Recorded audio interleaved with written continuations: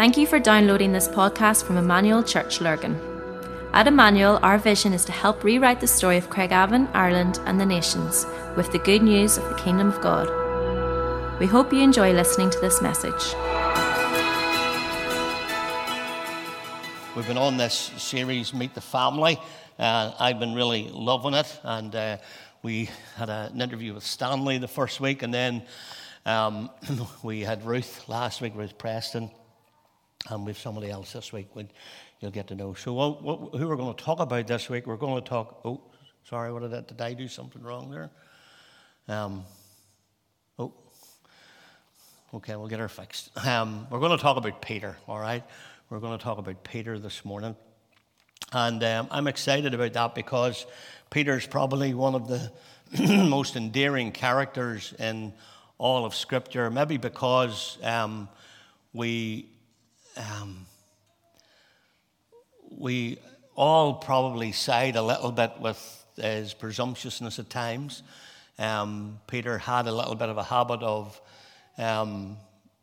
stuff coming out of his mouth before he actually thought about it. And the Bible actually tells us that a little bit. We see him in this. I love this little passage on the Transfiguration. This is one of my favorite ones about Peter. It says that he says, "Rabbi, it's good for us to be here. Let us put up 3 shelters, one for you, one for Moses, and one for Elijah." And then the Bible tells us in Mark 9, he said this because he didn't know what to say. I love that because he was frightened. Anybody else talk when they're nervous? And that's what Peter did. And I think why Peter is so endearing to us all is that he is every one of us, really, isn't he? He is us all. We all probably identify with him. But despite his overzealous and sometimes maybe presumptuous ways at times, or a little bit impulsiveness, Peter had a huge heart. And I think that's what made Jesus pull him into his inner circle of 3. Like Peter, James, and John experienced something of Jesus that nobody else experienced. He was quite a character. And I think, history and the Marvel movies talk to us about heroes and legends, and usually they're men or women in capes, and they save the world, and we all love a hero, don't we? And I actually quite enjoy the Marvel movies. Lorraine hates them. Daniel and I like them, which is good. But I think in the Scripture, there's no legend or hero quite like Peter. I think there's nobody actually quite like him. And I think that because when I started to study him some time ago, doing character studies, because I've always loved to do character studies, I began to realize that nobody in the New Testament saw the amount of people saved that Peter did. He was an absolute firebrand when it comes to kingdom building and when it comes to salvation. But of course, because of his sort of presumptuousness, we love to pick on his failings and his faults, don't we? We love to pick on them. We all do that a little bit. And we know that history tells us, actually, the Bible doesn't tell us, but if you've got Josephus or some of the great history books, they actually tell us that Peter was crucified upside down. And of course, we know he was going to be martyred because Jesus actually told him that. He said, "When you're old, Peter, when you're old, you'll be led out by people and you'll go a place that you don't want to go." And the Bible actually tells us that Jesus was telling Peter the way he was going to die. That was Jesus' sales pitch to one of his disciples. Jesus was a salesman. He wouldn't have done very well when it come to his sales pitches. And he tells Peter how he's going to die for him. And as I say, history tells us that Peter was crucified, asked to be crucified upside down because he didn't want to be crucified in the way that Jesus was. But there's 2 or 3 things that I just want to pull out of the story, like I did with Priscilla last week and with Ruth. There's 2 or 3 things that I want to pull out of the story that I think highlight the life of Peter. And the first one is that Peter teaches us that the best thing to say to Jesus is yes. The best thing to say to Jesus is yes. Now, Luke gives us an in-depth glimpse and into Peter's calling. He initially, when we meet Peter first, Jesus arrives in the shores of Galilee, and the crowd is great. And Jesus, obviously, because he's the creator, knows that water is great for natural amplification. So sound travels best over water. And so he asks a fisherman, could he use his boat to actually speak to the crowd? And of course, the boat that he asked just happened to be Peter's. And of course, obviously then Peter said yes, because it was his boat. And so Jesus asked Peter, could he use his boat? Peter says yes. And after he teaches from the boat for a while, he realizes that Peter and his mates have been out fishing all night. And I sailed a sand barge in Lough Neagh for some years and used to leave the shore in around half four in the morning.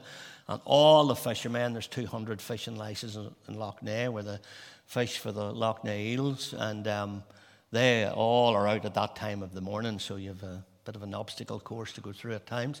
Because the early mornings and before daylight is a great time to fish. And of course, these guys have been out in the dark. These guys have been out all night, and Jesus realizes they've been out all night, but the Bible actually tells us that they'd caught nothing. And so they have empty boats, they have empty pockets, and they've really tired bodies. And after Jesus preaches for a little while, he says to Peter, why don't you just push out into the deep and throw the nets out in the deep? And of course, Peter's a fisherman, Jesus is a preacher, carpenter, and you can think all that's going on in Peter's head. You know, Peter is a little bit, I'm the fisherman here, been fishing all night, caught nothing, I'm tired. But again, he says yes. This is what I love about Jesus, or about Peter. Even when he's not really jumping up and down at this idea, but again, he says yes to Jesus. He's learned that the best thing already he's learned in these early stages, the best thing to say to this man is yes. And the Bible actually tells us that when they'd done that, they caught a large number of fish, that their nets began to break. So they signaled their partners in the other boat to come and help them. And when they came and filled both boats so full, they began to sink. And when Simon Peter saw this, he fell at Jesus' knees and said, go away from me, Lord, for I am a sinful man. Now, we don't know what he was thinking about when he called himself a sinful man. All we know is that this exposure to Jesus' power caused Peter to respond with the immediate feeling of fear and unworthiness. And of course, Jesus, as he does with any of us, when we come to him like that, he says, don't be afraid. I love that little line. Don't be afraid. That's Jesus' line all the time, isn't it? Don't be afraid. Don't be afraid. And not bad, though. They go from no fish and empty boats, empty pockets, to bursting nets, sinking boats, and full wallets. That's pretty cool, isn't it? That's what can happen when you say yes to Jesus. That's what can happen whenever we turn our hearts to Jesus. Now, according to Matthew 14, Matthew talks a little bit about Peter as well, and according to Matthew 14, he's the only person that we know of that actually walked on water beside Jesus. And I love that story as well, because what happens in that story is Peter is out in the boat, Jesus comes walking, Peter and the other disciples see him. Peter then says, Jesus, if it's really you, then beckon me out and I'll come and walk with you as well. And of course, it's like, if you ever think about that scene, it's pretty unbelievable, really. Peter steps up, everybody, all the other guys are probably thinking, here goes Peter again. And he throws his leg out over the side of the boat, puts his foot down on something that shouldn't hold him. Like, this is contrary to nature. And he puts his foot down on something that he should sink in and realizes that it's weight-bearing. And then he takes his other leg and he steps out. And it's interesting that you don't read about Matthew walked in water, or James, or John, even John, the disciple that Jesus loved. Don't read about him walking in water. Peter walked in water. And of course, we love to go to the little sinking story, don't we? We love to jump to that Peter actually got his eyes off Jesus and he sunk, but he walked on water. And he was pretty smart even when he started to sink, because he called out to Jesus when he started to sink, and Jesus reaches out his hand and lifts him, and they walk back and climb into the boat together. I would love to see those disciples' faces when Peter and Jesus got back into the boat. I imagine if there was such a thing as speechless, there was probably a little bit of that. And so, again, when he's invited to get out of the boat, he realizes the best thing to say to Jesus is yes. Even when he's calling you to do the impossible, even when he's calling you to do what defies nature, the best thing to say to Jesus is yes. The second thing that I think you see in the life of Peter is this, that Jesus is always at work redeeming and restoring us. And I think that's one of the things that I love when I look into the life of Peter, how Jesus is always at work in the redeeming and restoring process of all of our lives. And so when you roll the camera on to Matthew 26, and they're in the Garden of Gethsemane, and the soldiers come to arrest Jesus, we read there that Peter actually drew a sword and chopped off a guy's ear. Like, this guy is passionate. This guy is passionate and fervent about his love for Jesus. Nobody's going to take his Jesus. I sort of wonder when I read the story what a fisherman was doing with a sword. Anyway, I don't know, but there you have it. He had one, and maybe that was just the thing of that day. But we know from that story that he had made a promise to Jesus. He said to Jesus, because Jesus was telling him that all of you are going to fail me, all of you are going to run away. Peter says, no way that's going to happen. Though all fail you, he says, I'll not fail you. Though, and he meant it. He really meant it. He said, though all fail you, I'm going to stick with you right through. And of course, Jesus said to him, Peter, before the cock crows in the morning, you're going to deny me 3 times. And Peter just couldn't think in his logical mind how that would ever happen. And of course, one minute we find that undying devotion to Jesus, and the next minute we find him swearing with oaths and curses that he doesn't know this Jesus at all. And after his failure in denying Jesus, the Bible tells us this. I think that in the Message version I read, if you read my email this week, you know that I read Eugene Peterson's biography on holiday. It's the most incredible story, Burning in My Bones, it's called. And if you like biographies, which I do, or autobiographies, it's a great read. And Eugene Peterson was the man who translated the Message Bible. Way in his 80s, actually, he did that. That was almost his final piece of work.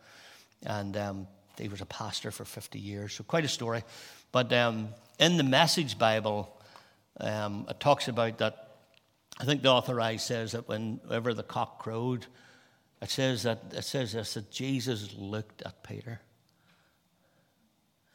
I always find that actually quite daunting, that he was in hearing and sight. And so he's denying Jesus while Jesus is listening to him. And it says when he did it the 3rd time that Jesus looked at him. Can you imagine what that look must have been? And the authorized says that Peter went out and wept bitterly. But Eugene Peterson in the Message says that Peter went out and he wept, and he wept, and he wept, and he wept. And I think he wept because he did something he never thought he would do. You ever done something you never thought you would do? You know that thing that you have asked God to forgive you for a dozen times, you think you'll never do it again, and then you do it again. And Peter just did something that he never, when he said, God, though we all forsake you, I'll never forsake you, he meant that with all of his heart. And he did something that he never dreamt he would do, and it broke his heart. And the Bible tells us actually then that he just went back to fishing. He went back, he thought, I've blown it, that's it over for me. I'll just go back to doing what I know to do best. I'll go back to fishing. And he should go back to fishing. But the thing about it is, Jesus had a few more yeses for Peter. He wasn't finished with his work. He had a few more yeses for him. And the resurrected Jesus turns up on a beach the freshly resurrected Jesus turns up on the beach, starts cooking breakfast, wherever he got the fish. I'm not dead sure. But there you go, he's Jesus. And he starts cooking fish on a fire.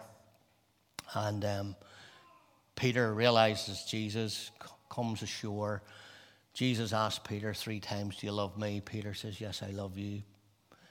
Jesus asks again. Some people say it was to rectify his 3 denials. I'm not dead sure about that, but whatever the reason, he asked him 3 times. And then after the 3rd time, Peter was a bit grieved. Peter was a bit hurt that Jesus had asked him 3 times. And he said this, you know all things, Lord. Yes. You know that I love you. Peter said yes again. You know that I love you.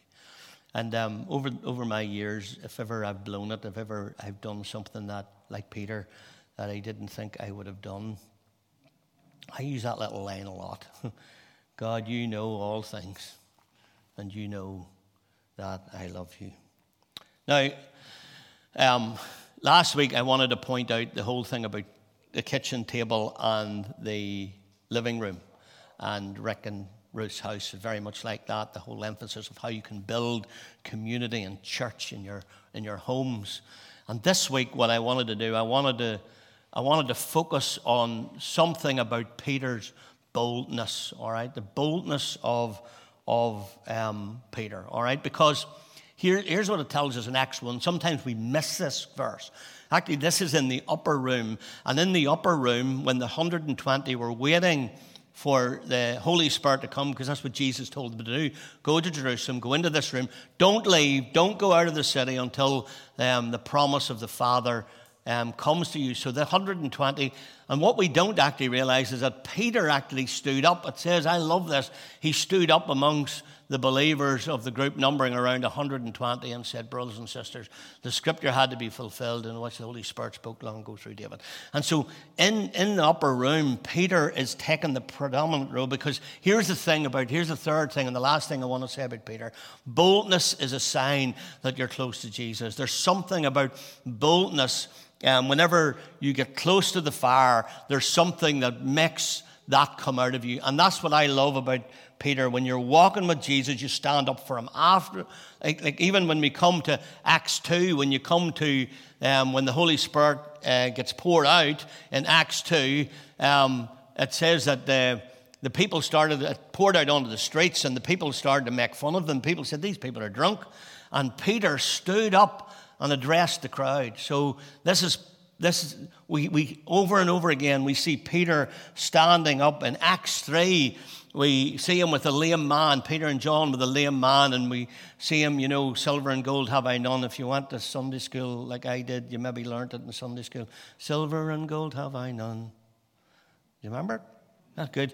And then, of course, he takes him and he says he went walking and leaping and praising God. That's what happened. And then when you come to Acts chapter 4, and the first few verses tells us that those who accepted his message were baptized. And this is still Acts 2, sorry. This is just after the pouring out of the Holy Spirit. 3,000 people get saved and get baptized, all right? So in Acts 2, we have 3,000 people getting saved and baptized. Then Acts 3, we have him healing the beggar at the gate of the temple. And then when you come to Acts 4, you have this John teaching, and they're teaching and proclaiming Jesus. Over and over again, you read this about Peter, that he's proclaiming Jesus. This is what he was.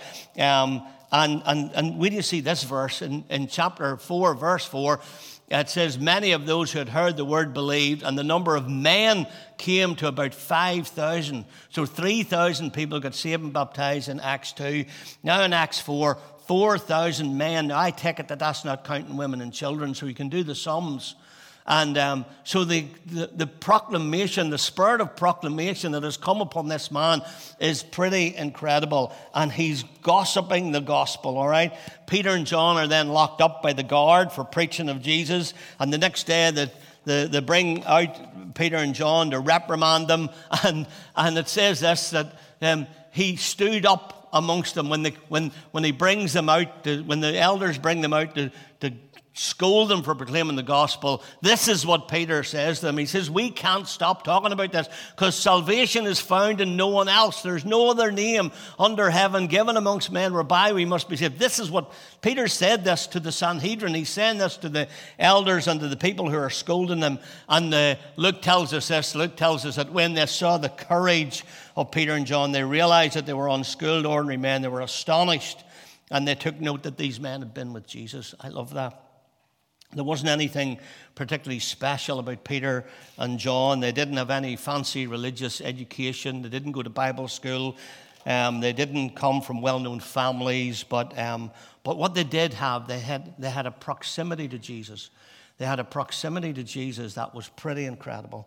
And that courage opened doors for the gospel that no other attribute would have cracked. And if we're close to Jesus, I think it'll show up as boldness. Now I'm going to introduce you to a fellow elder this morning. So Neil's going to come this morning, all right? And Neil has been a friend of mine for a long time, a friend and a fellow elder. And I chose Neil because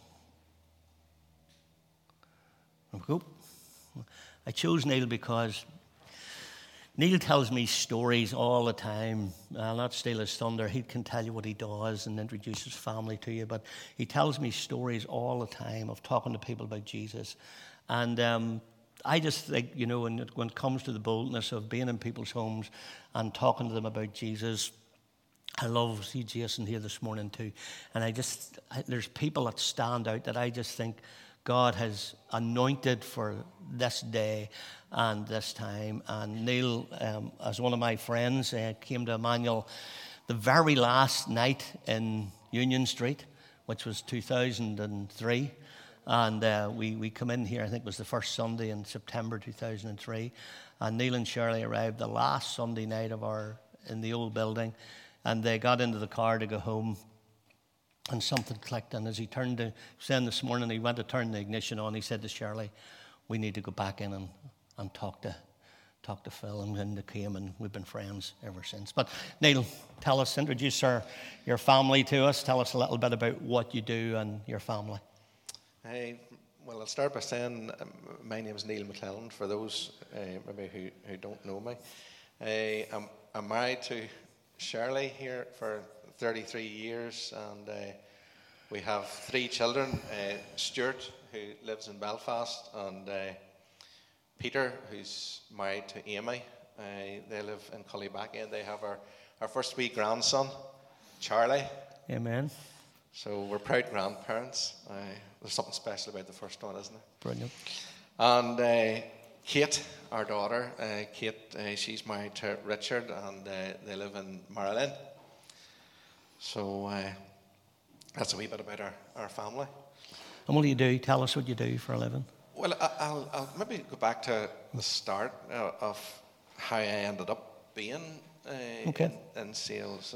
I was brought up on a farm, and I actually went to Greenmount Agricultural College. When I came home from Greenmount, I thought that I would farm for the rest of my life. Didn't even consider doing anything else. And But in 1986, my father, who obviously worked alongside, my father died very suddenly. He was only 55, and I was only 21 at the time. Shirley and I actually were just engaged 1 week when my father died, and so it changed the whole dynamic. I was used to working every day with my father, and all of a sudden I was working on my own. And I didn't particularly like that. And so I persevered with farming for a while. And then when I was 25, I made the decision to actually get out of farming. And it was quite unusual how I actually got into sales. God provided an open door to actually get into the sales world. And I ended up selling to farmers, selling spare parts. And I did that for quite a few years, and then in 1995 I got involved in the distribution of the Rainbow Cleaning System in Ireland, and that has taken me all over Ireland. There's probably hardly a town or a village at some point that I haven't passed through. And we have customers in every county in Ireland. And how many miles do you do a year? Many miles? Oh, maybe about 30,000. Maybe not just as much now, but at the time I did that. So that's, I'm still doing that today. So maybe not to the same degree, not covering the same miles as it used to. So. And you're in people's homes all the time, which this, your sales has taken you into people's homes all the time. And I've loved your stories. You tell me stories all the time, usually when we meet as elders.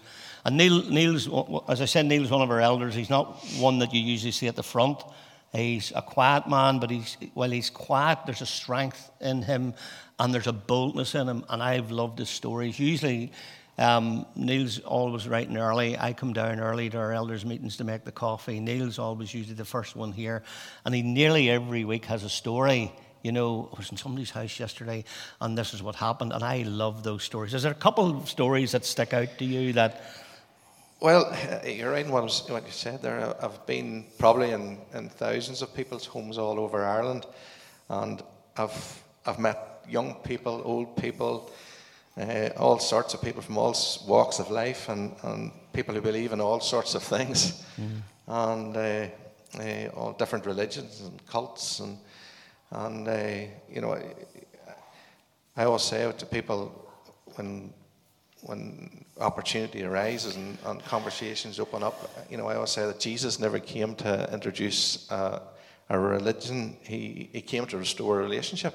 That's good. And God created us in His image, and He created us, to be in relationship with Him. And obviously sin separated that relationship. In Isaiah 59, God tells us that, and we don't do well separated from God. And over the years that I've had conversations with customers, the one thing that stands out with many of the conversations is that people are aware that there's something missing in their lives.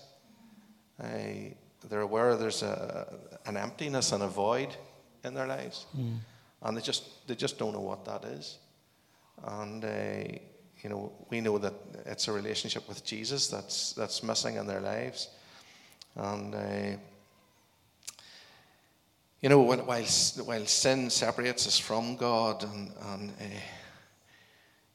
God's love never changes, and God's agape love, it never changes, and it's the one thing that people need to hear, is that God actually loves them. And I always think of that verse, in 1 John, in 4:10, it says, "Herein is love." Here is love, God says. Not that we love God, but that He loved us, and that He sent His Son to be the propitiation for our sins. And think of Zacchaeus. Jesus' interaction with Zacchaeus in Luke 19, and He said to Zacchaeus, "Salvation has come to your house." Love it. And Jesus said, "I've come to seek and to save, that which was lost." And so in conversations with people, you have people have all different types of responses. Some people say very little, and some people have questions that they want to ask. And was there one story? There was a story you told me about Patrick.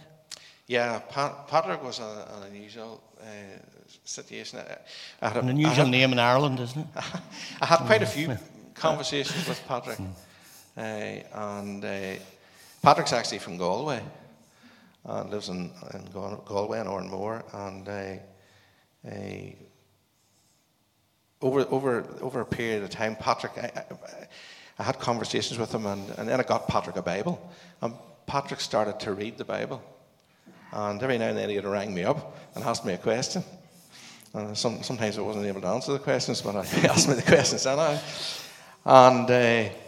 But I knew the Holy Spirit was working with Patrick, and God was working in his life. And one morning the phone went really, really early, and it was Patrick. And I looked at the phone and I thought to myself, why is Patrick ringing me at this time of the morning? And I answered the phone. He says, Neil, I'm very sorry for ringing you at this time of the morning, but he says, I couldn't wait any longer. He says, I want to tell you, he says, I got saved last night in the middle of the night. Come on. So good, isn't it? You know, and, you know, I can think of a lady called Eileen. She lives in County Louth. And I was in her house one day, and I was servicing the machine, and the conversation opened again, and I shared the gospel with her. And, you know, she says, Neil, I've never heard this before. Wow. But she says, everything that you have said, she says, just makes so much sense. Wow. And she says, how do I get saved? How do I do that? She says, what do I do? That's amazing. And so it just led Eileen to the Lord at our kitchen table. Beautiful. And I think of another customer, Joan. It was quite an amazing story, Joan's story. I love these stories. Joan, I was in her house. Actually, her machine had a fault in it. We're praying for more faults in these machines, by the way. I'm not. Went anyhow, and I couldn't find the fault in the machine. And all the time I was working away on the floor, but the conversation opened again. The Holy Spirit just opens up these conversations. It's quite amazing how he does it sometimes. And just the conversation opened up, and I was sharing the whole gospel message with her. And I had got to the point, and I had said to Joan, you know, I says, Joan, you know, the best time for you to get saved is right now. I says, there's no time better for you to get saved than right this minute. And just as I said that, a car drove in to the backyard. I got our son with all our grandchildren, and the whole lot piled into the house, and that was just the end of the conversation. Mm-hmm. And I still could not find the fault in this machine. And so they had tea and biscuits, and children had juice and all that there, and I still couldn't find the fault in this machine. And it turned out that it was a fault that I have only saw in a machine maybe 3 times in 26 years. And that, by the time I sorted all that out, they actually had all left again. And so I was still working away, and at this point we weren't saying anything. And Joan was at the sink. I can picture her doing it. She was at the sink and just peeling carrots for the dinner. And you know the peeler thing? She just set the peeler thing down. And she says, Neil, she says, you said that the best time for me to get saved is right now. And she says, I want to do it right now. Wow. She says, what do I do? And she got saved. That's led her to the Lord. Isn't that incredible? So, and I think of Margaret, another lady down in Kenmare. I mean, Margaret had a miraculous healing, is the only way you could describe it. And through that miraculous healing, Margaret, she was a really devout, religious person, very devout person. And she came to faith in Christ. Her husband, Eugene, got saved. Her sisters got saved. A lot of her family got saved. And they all go to a fellowship church now down in Killarney called New Beginnings. Beautiful. So it's wonderful how God... Tell us, just our time's near enough gone and we need to do communion, but which we're going to do together. But tell us, you know, as I said last week, the whole emphasis was around, with Stanley the first week, it was, you know, following Jesus as you get older, you know, maintaining the faith. And last week the whole idea was around kitchen tables and living rooms, how you can build community and build church from home. This week the whole emphasis was how can we encourage people to do that, because that's what happened with the disciples. You know, the gossip that they each other in a good way on the boats, and then one led another, and Andrew brings Philip, and blah blah, and on it goes. And that's what you are doing. How, if you were saying a word of encouragement to people in their jobs, in their vocations, where they're at, how would you encourage them to talk about Jesus? Well, I think the first thing, you know, Shirley and I would do this regularly is before we leave in the mornings, you know, pray and ask the Holy Spirit. Oh, that's great. To open up opportunities. That's great advice. You know, because salvation is of the Lord. It's nothing to do with us, and it's Him that opens up the conversations, and it's Him that opens up hearts. You know, you know, those people reminded me of Lydia, the wee phrase in Lydia's conversion, whose heart the Lord opened. That's right. And it's trusting what we carry, and we don't just carry His presence; we carry a message. It's beautiful. That's good, isn't it? We carry a message, and that verse that says, "How will they hear without a preacher?" How are they going to hear unless we tell them? Yeah. And as I said earlier on, there's a phrase that I hear sometimes when you share the gospel with people. I've never heard that before, especially in the south of Ireland. I get that all the time. I never heard that before. Beautiful. So it's so encouraging, isn't it? It is really encouraging and really challenging for us all, just to take up the mantle in our day-to-day vocations, that it's not bringing people to church on Sunday. That's a great thing to do, by the way, but it's actually in your vocation, in your environment. I think that's great advice. Asking the Holy Spirit to guide you and salvations of the Lord. I think there's some great nuggets of wisdom in that you have to take it before Him. But tell us a wee bit. We're going to break bread together just as we finish, and thought, being fellow elders, it would be lovely if we would lead you in this together. And we've got a little bit of cracker and juice here. But tell us, Neil, tell us why you love Jesus so much, and tell us why communion might be special to you. Well, I think, 1 John 4:19 says that we love Him because He first loved us.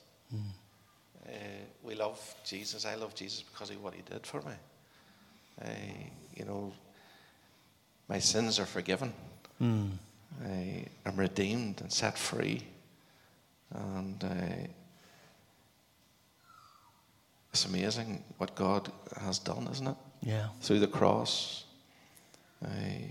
We were lost and without hope and without God in the world, but now, we've been brought near through the blood of Jesus. And I know that in talking to you, that communion is special to you. Yeah, communion. Yeah, because communion, it refocuses our minds on Jesus, because it's all about Him.